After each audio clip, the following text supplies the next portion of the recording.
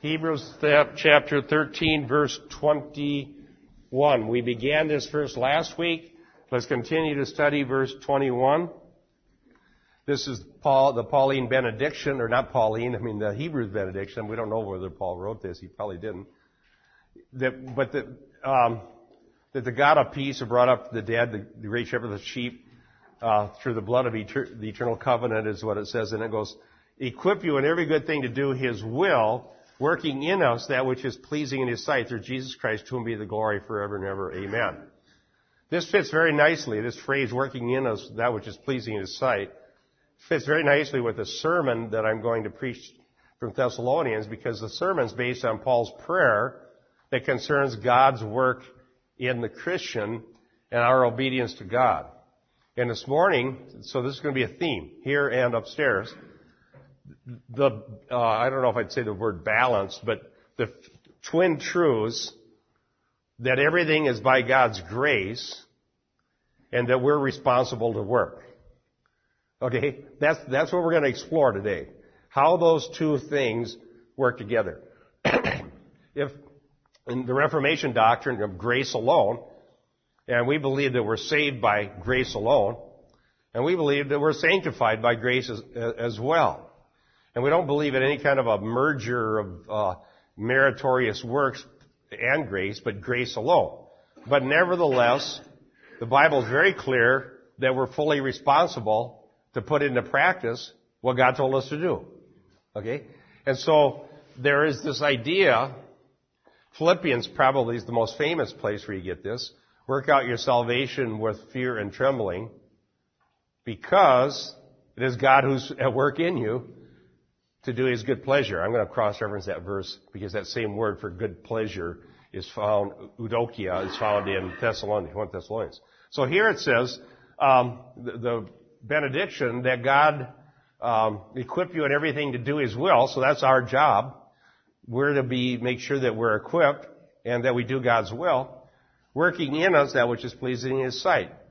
God is the one doing the work in us. So both things are true. So, and then it goes on to say, through Jesus Christ, to whom be the glory. Now here's another one of the solas. I mentioned grace alone. Now here, to the glory of God alone. Another sola of the Reformation. So,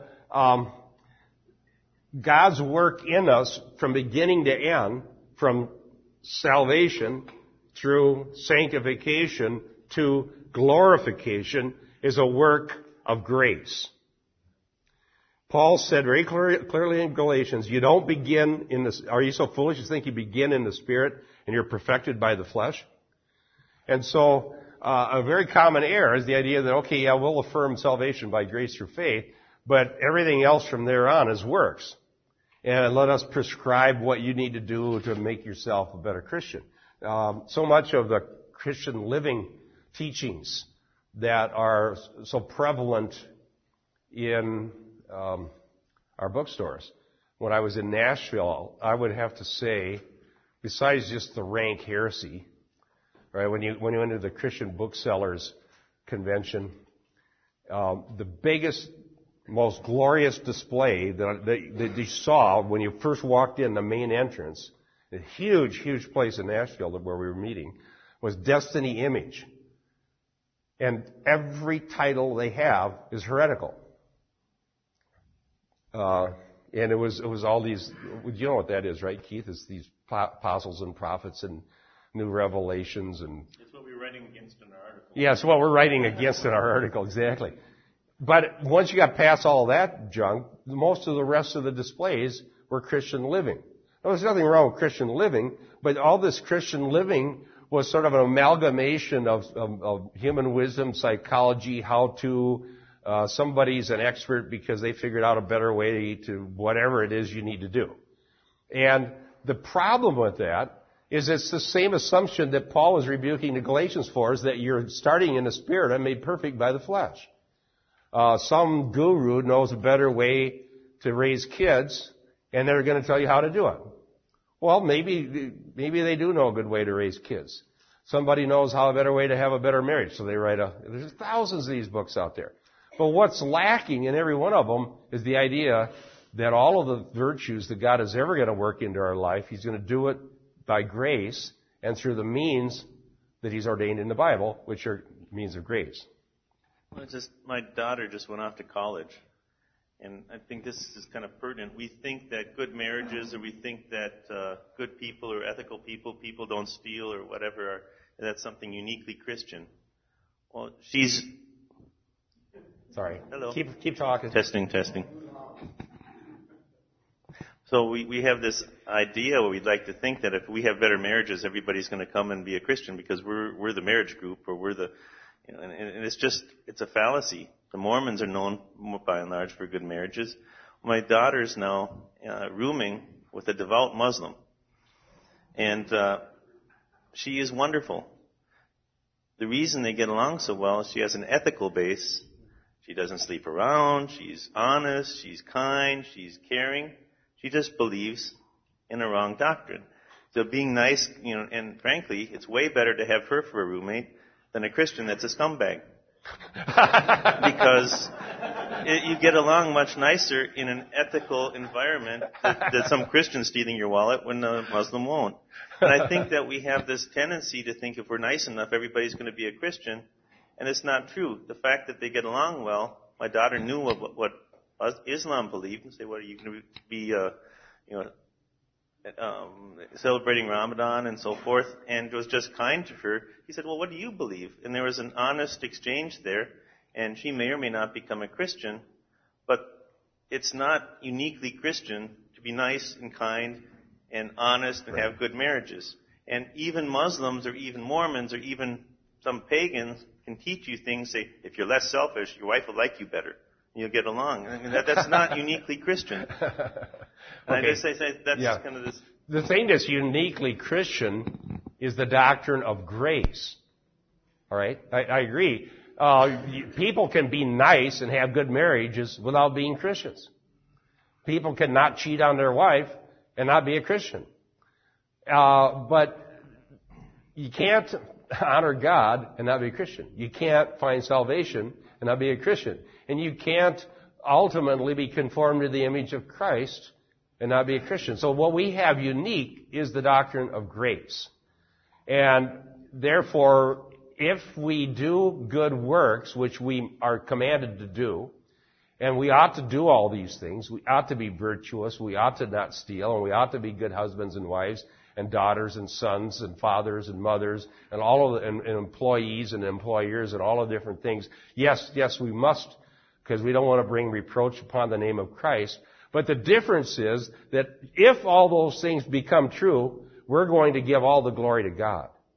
We're going to say to the glory of God alone. And I'm going to preach on that, so I don't want to, I'm going to talk about how Paul did it in 1 Corinthians 15, how he described his own life. So here we have two of the solas, grace alone, glory of God alone, although the word grace isn't found in the verse. But working in us that which is pleasing is God working powerfully in Christians to make them pleasing to God. Now, another point about what Keith was saying, what his daughter's roommate, who's a good Muslim and actually ends up being a very good roommate because she's moral and ethical. The only thing is, you can't please God that way. Because if you refuse to give honor to Jesus Christ as Lord and Savior, you're not pleasing to God. And then, so the Old Testament says all of our good works are like filthy rags. If we don't come to God on His terms, ultimately we're not pleasing God. Is that right? Okay. Equip you in every good thing to do His will, working in us that which is pleasing in His sight. By the way, good is defined as ethical actions that are revealed by God, that are His will, that Christians are willing to live by. Living the way God has told us to live. And then it says here, by the way, pleasing, I have a bunch of cross-references. Maybe we can just, Robert, do you want to look up Hebrews 12:28, Keith, Hebrews 13:15 and 16, Linda, Hebrews 13:12 through 15. Now let's see this idea about pleasing God. Okay, Hebrews 12:28. Therefore, since we receive a kingdom which cannot be shaken, let us show gratitude by which we may offer to God an acceptable service with reverence and awe. Okay, so there is a service that's acceptable to God or pleasing to God. And then Hebrews 13, 15, and 16. Through him, then, let us continually offer up a sacrifice of praise to God, that is, the fruit of lips that give thanks to his name. And do not neglect doing good and sharing, for with such sacrifices God is pleased. So there's what is pleasing to God is revealed in Hebrews. And then in Hebrews 13, 12 through 15. Therefore, Jesus also, that he may sanctify the people through his own blood, suffered outside the gate. So let us go out to him outside the gate, bearing his reproach. For here we do not have a lasting city, but we are seeking the city which is to come.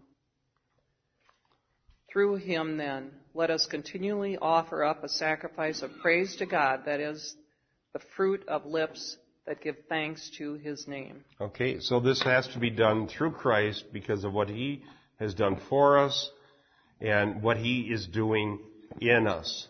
So I had a thought about this the other day, about the idea of separation and why it's so different in the New Testament than the Old. I may mention this in my sermon as well. Some of the most really angry critics of me that I get emails from now are not the liberals, they're not the seeker sensitive, they're not the compromisers, because they don't read me, they ignore me. It's these hyper pious legalists, okay? And they're usually angry because of something like I quoted from the New American Standard, so that makes me evil. Or some other, they have some strange doctrine that they think is the law of God, and they're just screaming mad at anybody that doesn't affirm what they affirm, whatever it may be.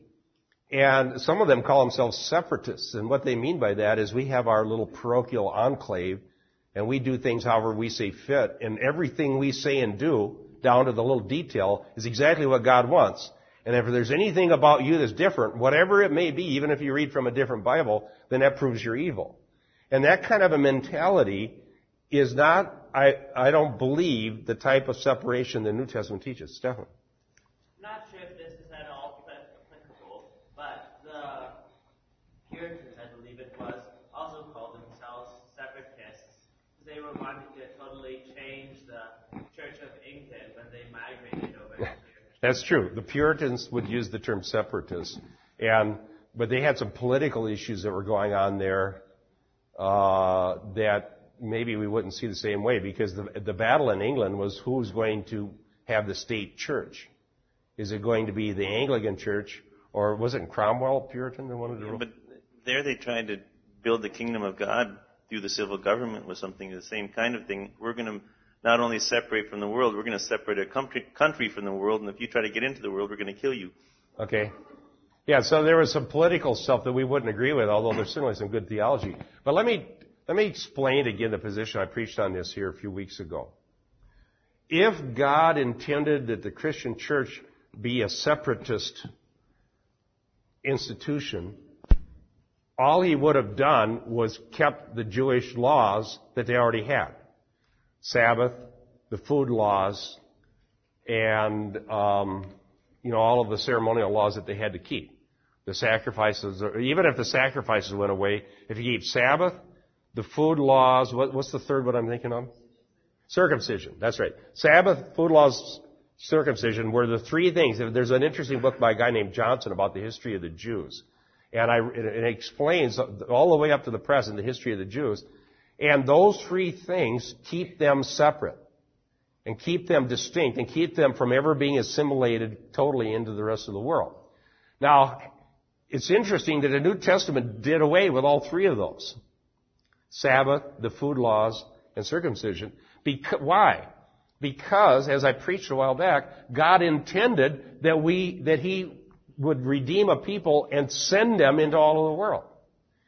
And to be a witness for Him. Not to be in an enclave like the Essenes or live in caves or be in a monastery. Dumbest idea they ever came up with during the Dark Ages. If anybody looks like they might really be a Christian, let's stick them in a monastery so they don't come in contact with anybody else. We leave the whole mass of Europe sit in illiteracy and squalor and damnation, but we've got some people here that we think might know God. We'll put them inside a monastery and build a wall around them. Do you see why that isn't God's idea? Now, in the world and out of it, what separates us from the world isn't idiosyncrasies. In other words, telling them, you can't come to our church unless you learn 400-year-old English, otherwise don't bother coming. That's false separation. True separation is that we have changed lives. So even while we're working at a job with other people that aren't Christian, God has done something to change us so that we obey God's moral law. Okay? And so what's separate about us is that God's changed us. Now, that's not only totally unique, because you could see other people that live moral lives, but we're the only ones who are doing so because of God's grace. Okay? And so the gospel is to go into all of the world, and we're supposed to be lights in a dark place. And so this idea of trying to create as many eccentricities as we possibly can by making laws that God never made to create a separation that God never intended is ultimately an attack on the gospel itself. Because we're saying we got our salvation, we don't care about anybody else. Do you still have, yeah. I think that where you see the separation most is even reading in Hebrews when it says, and they joyfully accepted the seizure of their property. It's not that you see somebody moral at work that makes them separate. If they have a real crappy day and everything is going against them unjustly, and they look up to God and say, God is taking care of me, and have a faith in God while you go through all the crap, because everybody goes through crap. That's Can we say that in Sunday school? That's much more... I had the mic. But that's much more a separation when you see somebody believing in an eternal compared to somebody believing in a temporal.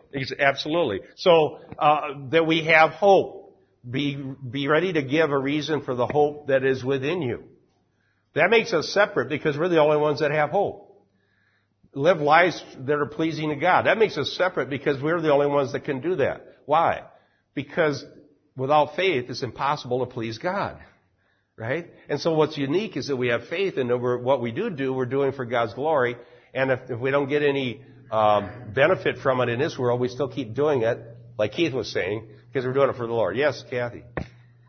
The thing that really surprised me one time, and I wasn't doing anything, and that was the Muslims that live in the building.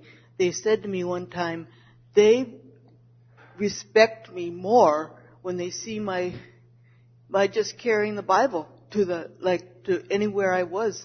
And that surprised me very much. I wasn't expecting anything like that because I really haven't witnessed to them. Okay. That's the other church's phone, so we can't do anything about that. Equip you to every good thing to do His will, working in us which is pleasing in sight through Jesus Christ, to whom be the glory forever and ever. Amen. This idea of giving glory to God is very, very important. And we would want to live a way that would glorify God. We would want to trust Him. Like Keith was saying earlier from Hebrews, where it says they accepted joyfully the seizing of their property. Or when Christians have been persecuted, they're told to love their enemies. And what's most important to us above all is the gospel itself. Now, that has to be so central. The gospel has to really just become all-consuming to us if we're going to be living valid Christian lives. Because we want to see God's word spread to all the earth. We want to see people converted. We want to see God most glorified, and God is glorified when His word is preached and His gospel is preached, and people either receive it or reject it, but God is still glorified because He is shown to be just when He judges and merciful when He saves, because we are gospel-centric and we are preaching the gospel and trying, by God's grace, to live up to its claims and tell people the truth and proclaim that truth to them as much as possible. Let's see. Why don't we... let's just do, I got time for maybe about 3 or 4 verses here. Doug, why don't you go to Doug over here? Doug and Dolores, do you want to do Matthew 7:21 and Matthew 21, 30. Skip you? Okay. Well, Mary, then you get Matthew 21:31. If you have a daughter, then she can do it for you. Yeah. I think it's only right. There's got to be benefits here. Okay, Matthew 7:21 when you get a chance here. This is the original version. The original one? Yeah. Not everyone that saith unto me, Lord, Lord, shall enter into the kingdom of heaven, but he that doeth the will of my Father which is in heaven. Okay. Not everyone who says, Lord, Lord, will enter, but the one that does God's will. So, just talking religious isn't the same as giving God glory, right? You can talk a lot of religion, but if your life hasn't been changed by God's grace so that you do God's will, it's all just empty talk. Matthew 21:31. Which of the two did what his father wanted? The first, they answered. Jesus said to them, I tell you the truth. The tax collectors and the prostitutes are entering the kingdom of God ahead of you. Ouch.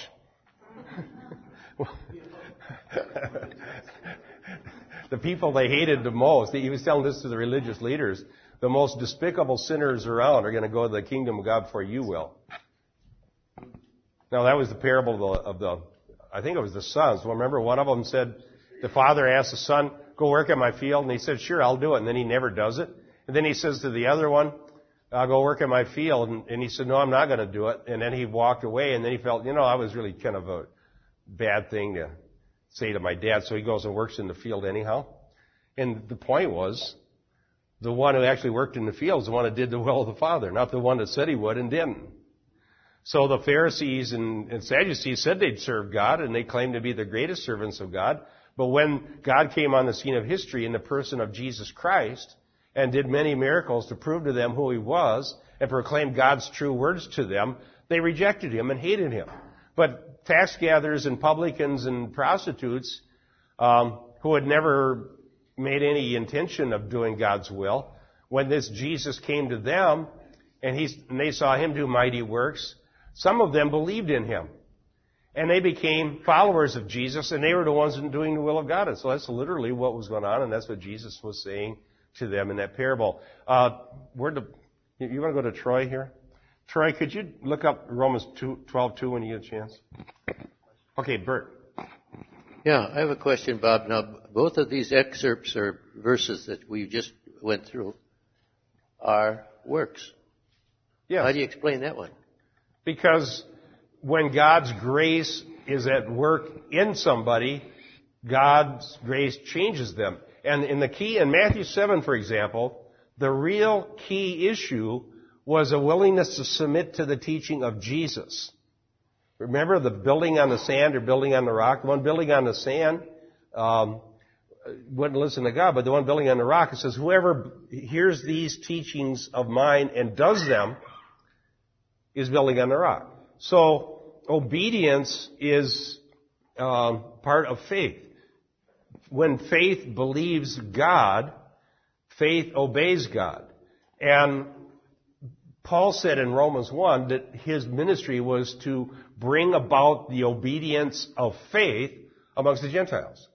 Okay? So a person who believes by God's grace is a person who confesses that Jesus is Lord and confesses that Jesus speaks authoritatively for God.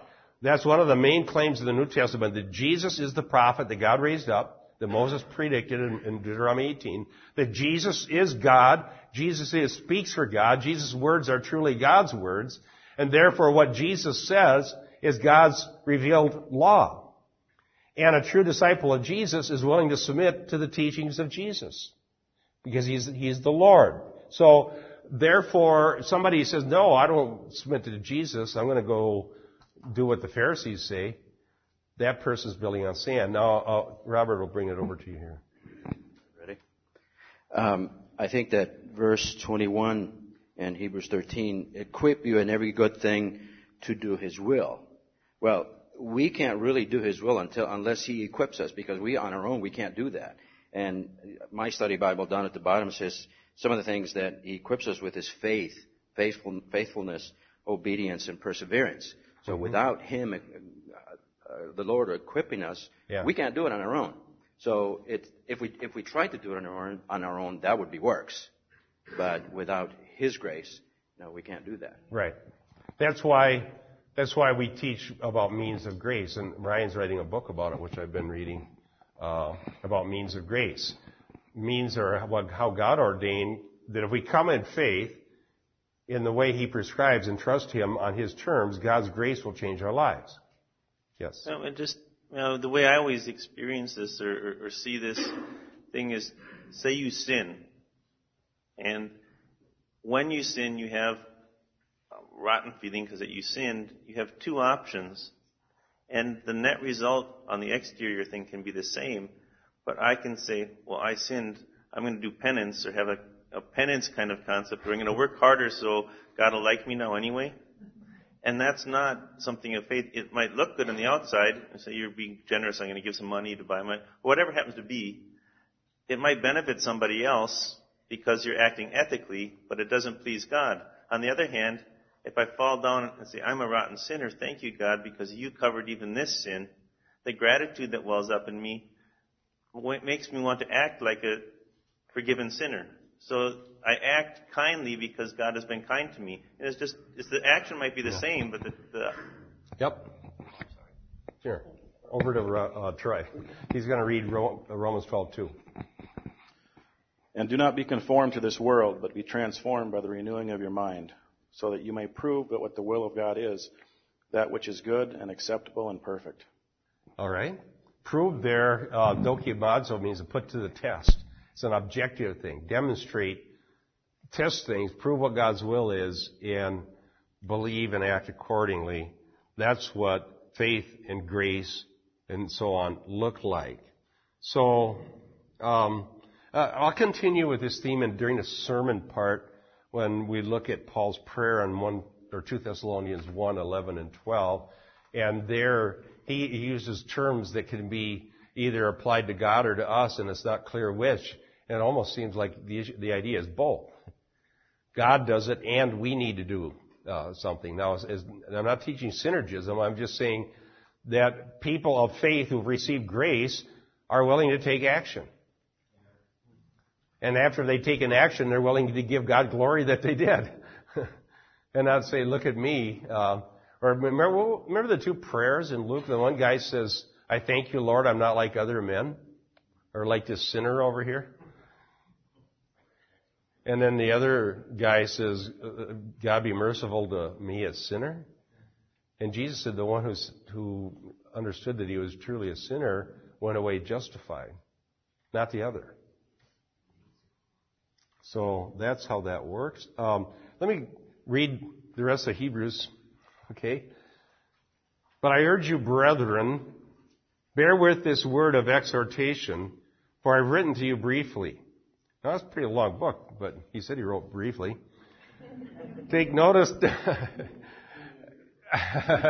Yeah, it took us a long time to get through it, 3 or 4 years at least. But maybe we're just slow learners. Or I'm a slow teacher. I shouldn't blame you, should I? Take notice that our brother Timothy has been released, with whom if he comes soon I shall see you. Greet all of your leaders and all the saints. Those from Italy greet you. Grace be with you all. So that's how the author closes this. This is the only mention of Timothy being in prison, and we don't know any more about it than what it says right here. There's no other information. The greeting, those from Italy greet you, doesn't prove that the writer was in Italy, because it could have been people from Italy that were in the church where the writer was that are sending greetings. But it's still possible that's where he was. Now, let's look at verse 22, though. There's a couple of theological ideas there. I urge you, there's kind of a play on words in the Greek. I urge you, parakalo, that means to call beside, with this word of exhortation, parakalesios. So there's an assonance there that you don't pick up in the English. It would be closer if we said, I exhort you, brothers, bear with this word of exhortation. If it was translated that way, it would bring out the Greek better. So see, when a New American Standard doesn't do a good job, I'm willing to say that too. What does it say? Read your King James. 22. Here's the King James. Okay. And I beseech you, brethren, suffer the word of exhortation, for I have written a letter unto you in few words. In few words. Okay. It says beseech there. So, but calls it a word of exhortation. And these are all valid translations. It's just, take poetry, for example. Poetry is very difficult to take from one language and put into another. Do you know why that is? Because poetry has rhyme and meter. What was that? Great. It has iambic pentameter. You went to school, didn't you? I heard that somewhere and probably forgot it. But see, when you have things like rhyme or assonance or meter, they're unique to the language in which the poetry was written, right? And you can translate poetry, but you lose that part of it. All you get are the words or the ideas. And so the Psalms are like that. They're amazing Psalms, the poetry in Psalms. The people that really know Hebrew can see how it's all laid out and how it sounds, how it comes out. I'm not saying we don't have good translations, but you're going to lose that part of it. So I'm just pointing out that that's something that's also found in Hebrews here, and that we would tend to lose. Let me give you another example. Sometimes it can actually create theological problems for us because of misunderstanding. If you just knew Greek, it would be obvious that the word believe is based on the word faith. That those are two related ideas, a noun and a verb. Because pistis and pistuo, faith and believe. But it's just an accident or reality of the English language that the word believe doesn't sound like the word faith. It's the verb form of the word faith, but they don't sound alike at all. And sometimes I've seen some bad doctrine based on that seeming misunderstanding, especially the word of faith people. They take this faith and kind of make it some sort of a metaphysical entity of it, which has a life of its own, taken away from even having an object. And then when you have this faith, then all these wonderful things can happen. And they're missing the point that faith has an object to believe in. But faith and believe, the words just don't sound the same, even though they're very closely related. Does that make sense? In other cases, English, it is clear. So exhort and exhortation would be, one is something you do. I exhort you. A word of exhortation would be the type of word, the type of writing. And that's how that works. And interestingly, this William Lane that I have enjoyed so much in his commentary on Hebrews points out that even though Hebrews is fairly long and it says he called it briefly, he pointed out one of the intertestamental writings of the Jews used the same Greek word for briefly to describe it, and it was a lot longer than Hebrews. So, yes. Hold on a second here. I have a question here, and perhaps I don't know if you're prepared for this or not in your preparation, but the book of Hebrews is commonly referred to as we do not know who wrote it. Right. In my marginal notes, just before chapter 1, it says authorship uncertain, commonly subscribed to Paul. At the end of chapter 13, it's in verse 25, it says, grace be with you all, amen. And then in the King James, it continues, and it says, written to the Hebrews from Italy by Timothy. Have you got any comment on that? Because I find this very confusing. I have to look it up by Logos software, but it could be that it's an issue of whether you take certain Greek manuscripts. I'll tell you what, now I'm just guessing, right? But this is pretty typical. Sometimes when they use the newer Greek manuscripts, there's notations that were put in there by copyists Okay?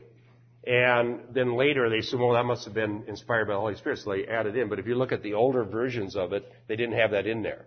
So generally, if something was missing from almost all of the older manuscripts, it's assumed that it was added in by a copyist, so the Bible wouldn't normally not include that. Okay? Now I could look that up. I have the ability to look these things up. But I tell these King James only guys that. They say, oh, you got corrupted Greek manuscripts, and all these evil people took all these things out of the Bible. Well, I have now with the Logos software. I just did this the other day because there was a big difference between the King James and the New American Standard. So I pulled up Textus Receptus, Westcott and Hort, Nestle and Aland, 27th edition. Put them all up there side by side, and they were absolutely identical. So I can find these things out, all right? Now, in some cases, there may be some stuff in this, like this little notation that the King James translated. It's kind of confusing, and they're both in the King James. Well, these are notations, again, that probably weren't in the original. In fact, it wouldn't be. Why would the original author write written from Italy by Timothy or whatever? Well, no, that's somebody's discussion about what they think happened. Okay. Well, I've got here in NASB, it says, take notice that our brother Timothy has been released. So that would obviously seem like somebody else had wrote it if they're saying. Yeah, exactly. And that's what it does say. Take notice that our brother's been released. The fact is, nobody knows who wrote Hebrews. And this has been speculated upon for years and years and years. And wasn't it Luther that thought Apollos did? I think that was his theory. We don't know. It's amazing. Now, why wouldn't it be Paul? The main reason most scholars don't believe this is Pauline authorship is, well, there's several reasons. One of which is the Greek is far more advanced than Paul's. Hebrews has eloquent Greek. Paul's Greek is just adequate, not that great. As far as the way, in fact, people that can read Greek just as like a second language, just read it and read ancient Greek manuscripts, whatever, say that Hebrews is the most beautiful Greek in the whole New Testament. And Luke Acts would be a close second. Paul wasn't able to write like that. Now, and the other thing is that there's a lot of emphasis in here that Paul doesn't discuss in his letters, like the high priesthood of Jesus. It's only found in the book of Hebrews. Paul doesn't mention it. That doesn't mean that Paul didn't believe in it, but it wasn't a theme that he ever actually addressed. So there's reasons for that. We talked about that. You should have known that. We talked about that 4 years ago. Where were you? Oh, okay, you weren't here then. All right. When we started Hebrews, we had a discussion of the authorship, but that was years ago. All right, Diane. John MacArthur says in his discussion on the subject, he ends with, ultimately, of course, the author was the Holy Spirit. Amen. Ultimately, the author was the Holy Spirit. And so one of these things we're going to have to ask when we get to heaven. We could have Rick Joyner go for us and find out. Rick Joyner went to heaven and talked to Jesus. The least he could have done was asked who wrote Hebrews. No, he talked to Paul. I could have asked him, Paul, did you write Hebrews? If you don't know what I'm talking about, Rick Joyner wrote a book about going to heaven and talking to Paul, and found out Paul told him that people make too much out of his writings and they should be paying more attention to. You don't believe Rick Joyner? No, Rick Joyner is a false prophet. I don't believe that for 1 minute. I didn't catch the end of it. Would you say pay more attention to what? Jesus' teachings than Paul's. That's what Paul told Rick Joyner in heaven. But it's interesting because this other guy, Jesse Duplantis, went to heaven and talked to David. I know. Yeah. I wonder where you get your ticket. Yeah, he gets. I think he builds up points. Yeah, he gets frequent fire miles. Yeah, so Jesse. I think it's kind of ironic because Rick Joyner went to heaven and Paul told him that his writings weren't so great. Paul's, that is. And Jesse Duplantis went to heaven and talked to David, and David said, well, you shouldn't listen to some of those Psalms I wrote. I was having a bad day when I wrote them.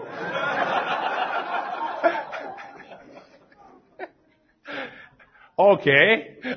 Just believe the positive ones. Don't believe those laments. Yeah, somebody ought to talk to Jeremiah. Talk about having a bad day. He had a bad life. Jeremiah never had a good day.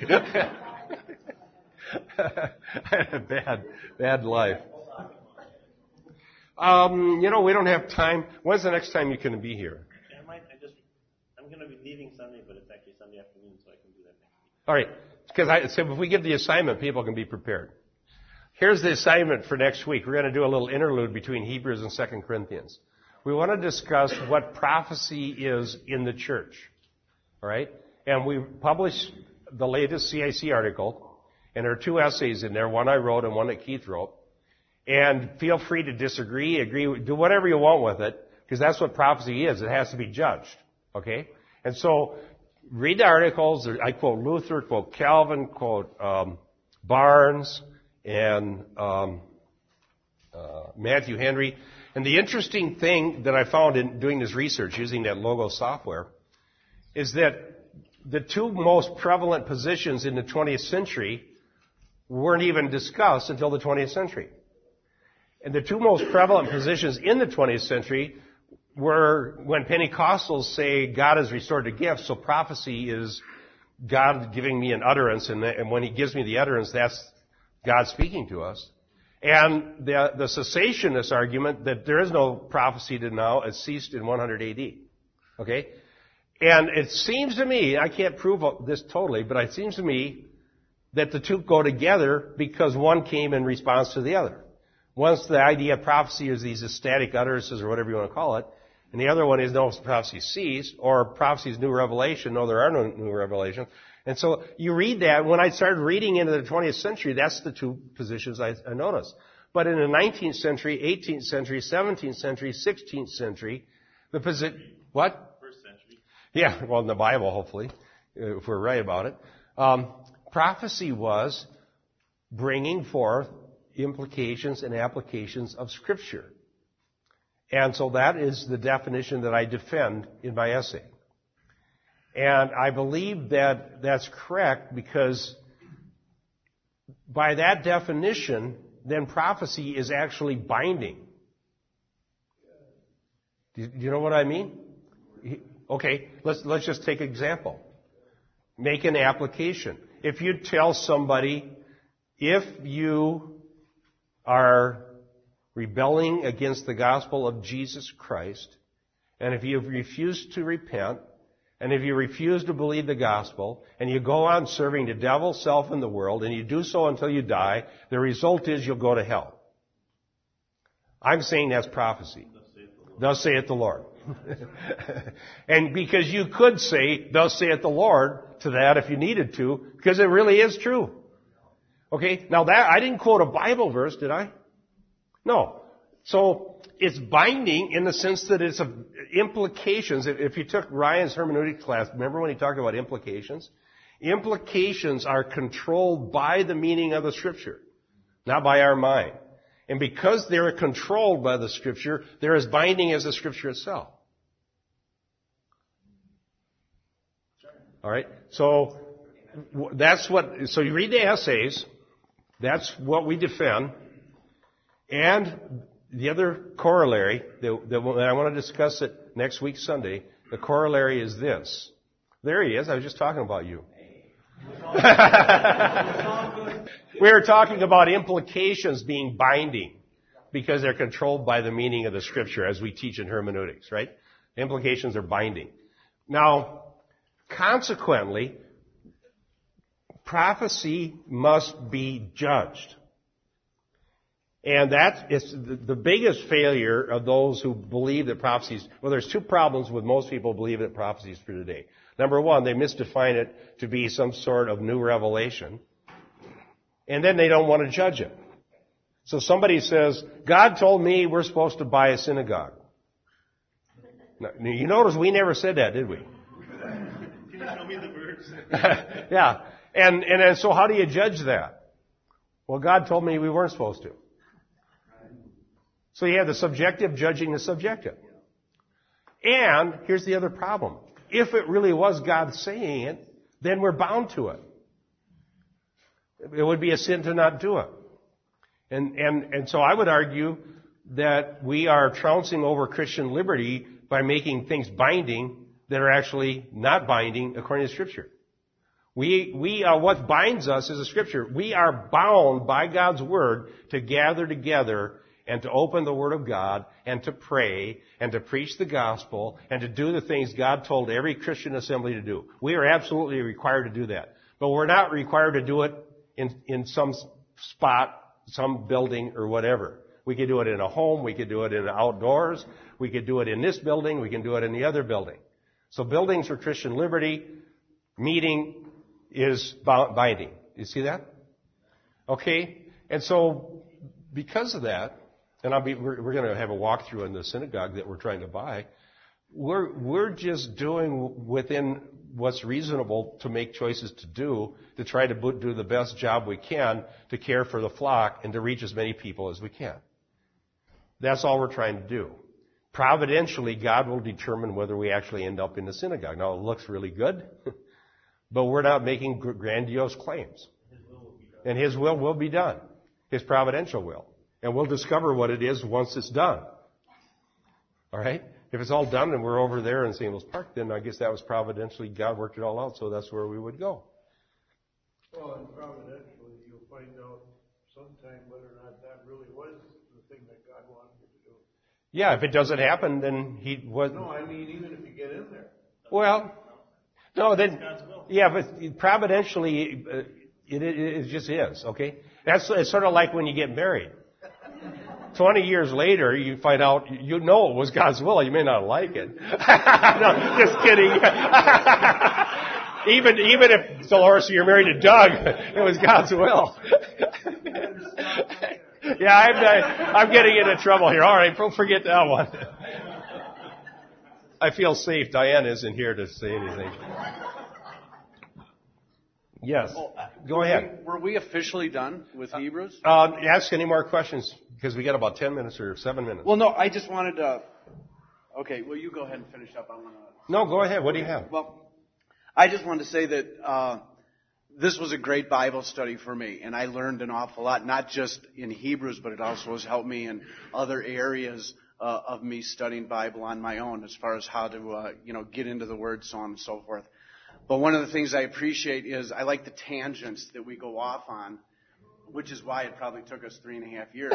And I also appreciate the sense of humor that Bob has. I don't know if a lot of you were here when we did Hebrews 10:26, but let me just take you back real quick if you recall. Oh, Hebrews instant replay. Yeah, Hebrews 10:26. This is just an example of some of the stuff that we've done.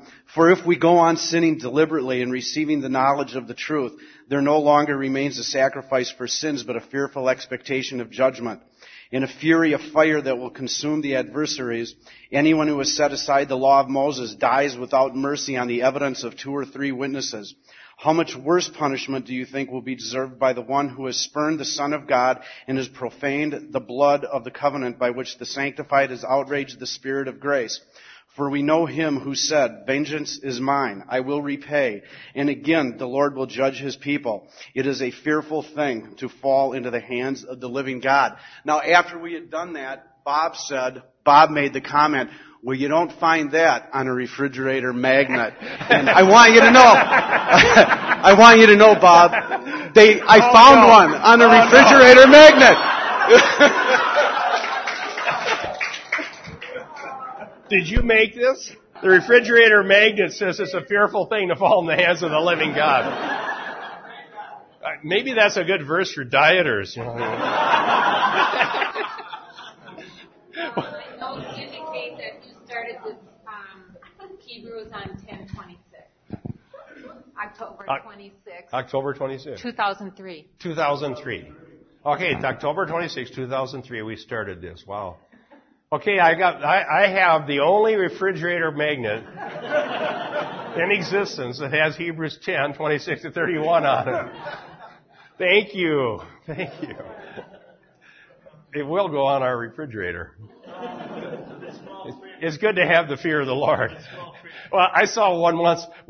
Have you ever gone to stay at somebody else's place or somebody made room so you could be there? Well, one time I was going to this retreat, and whoever's room it was supposed to be in, I'd gone away so they could have guests for the retreat, and they had a refrigerator there. And a verse on the refrigerator said, if ye be a man given to appetite, put a knife to your throat. Now,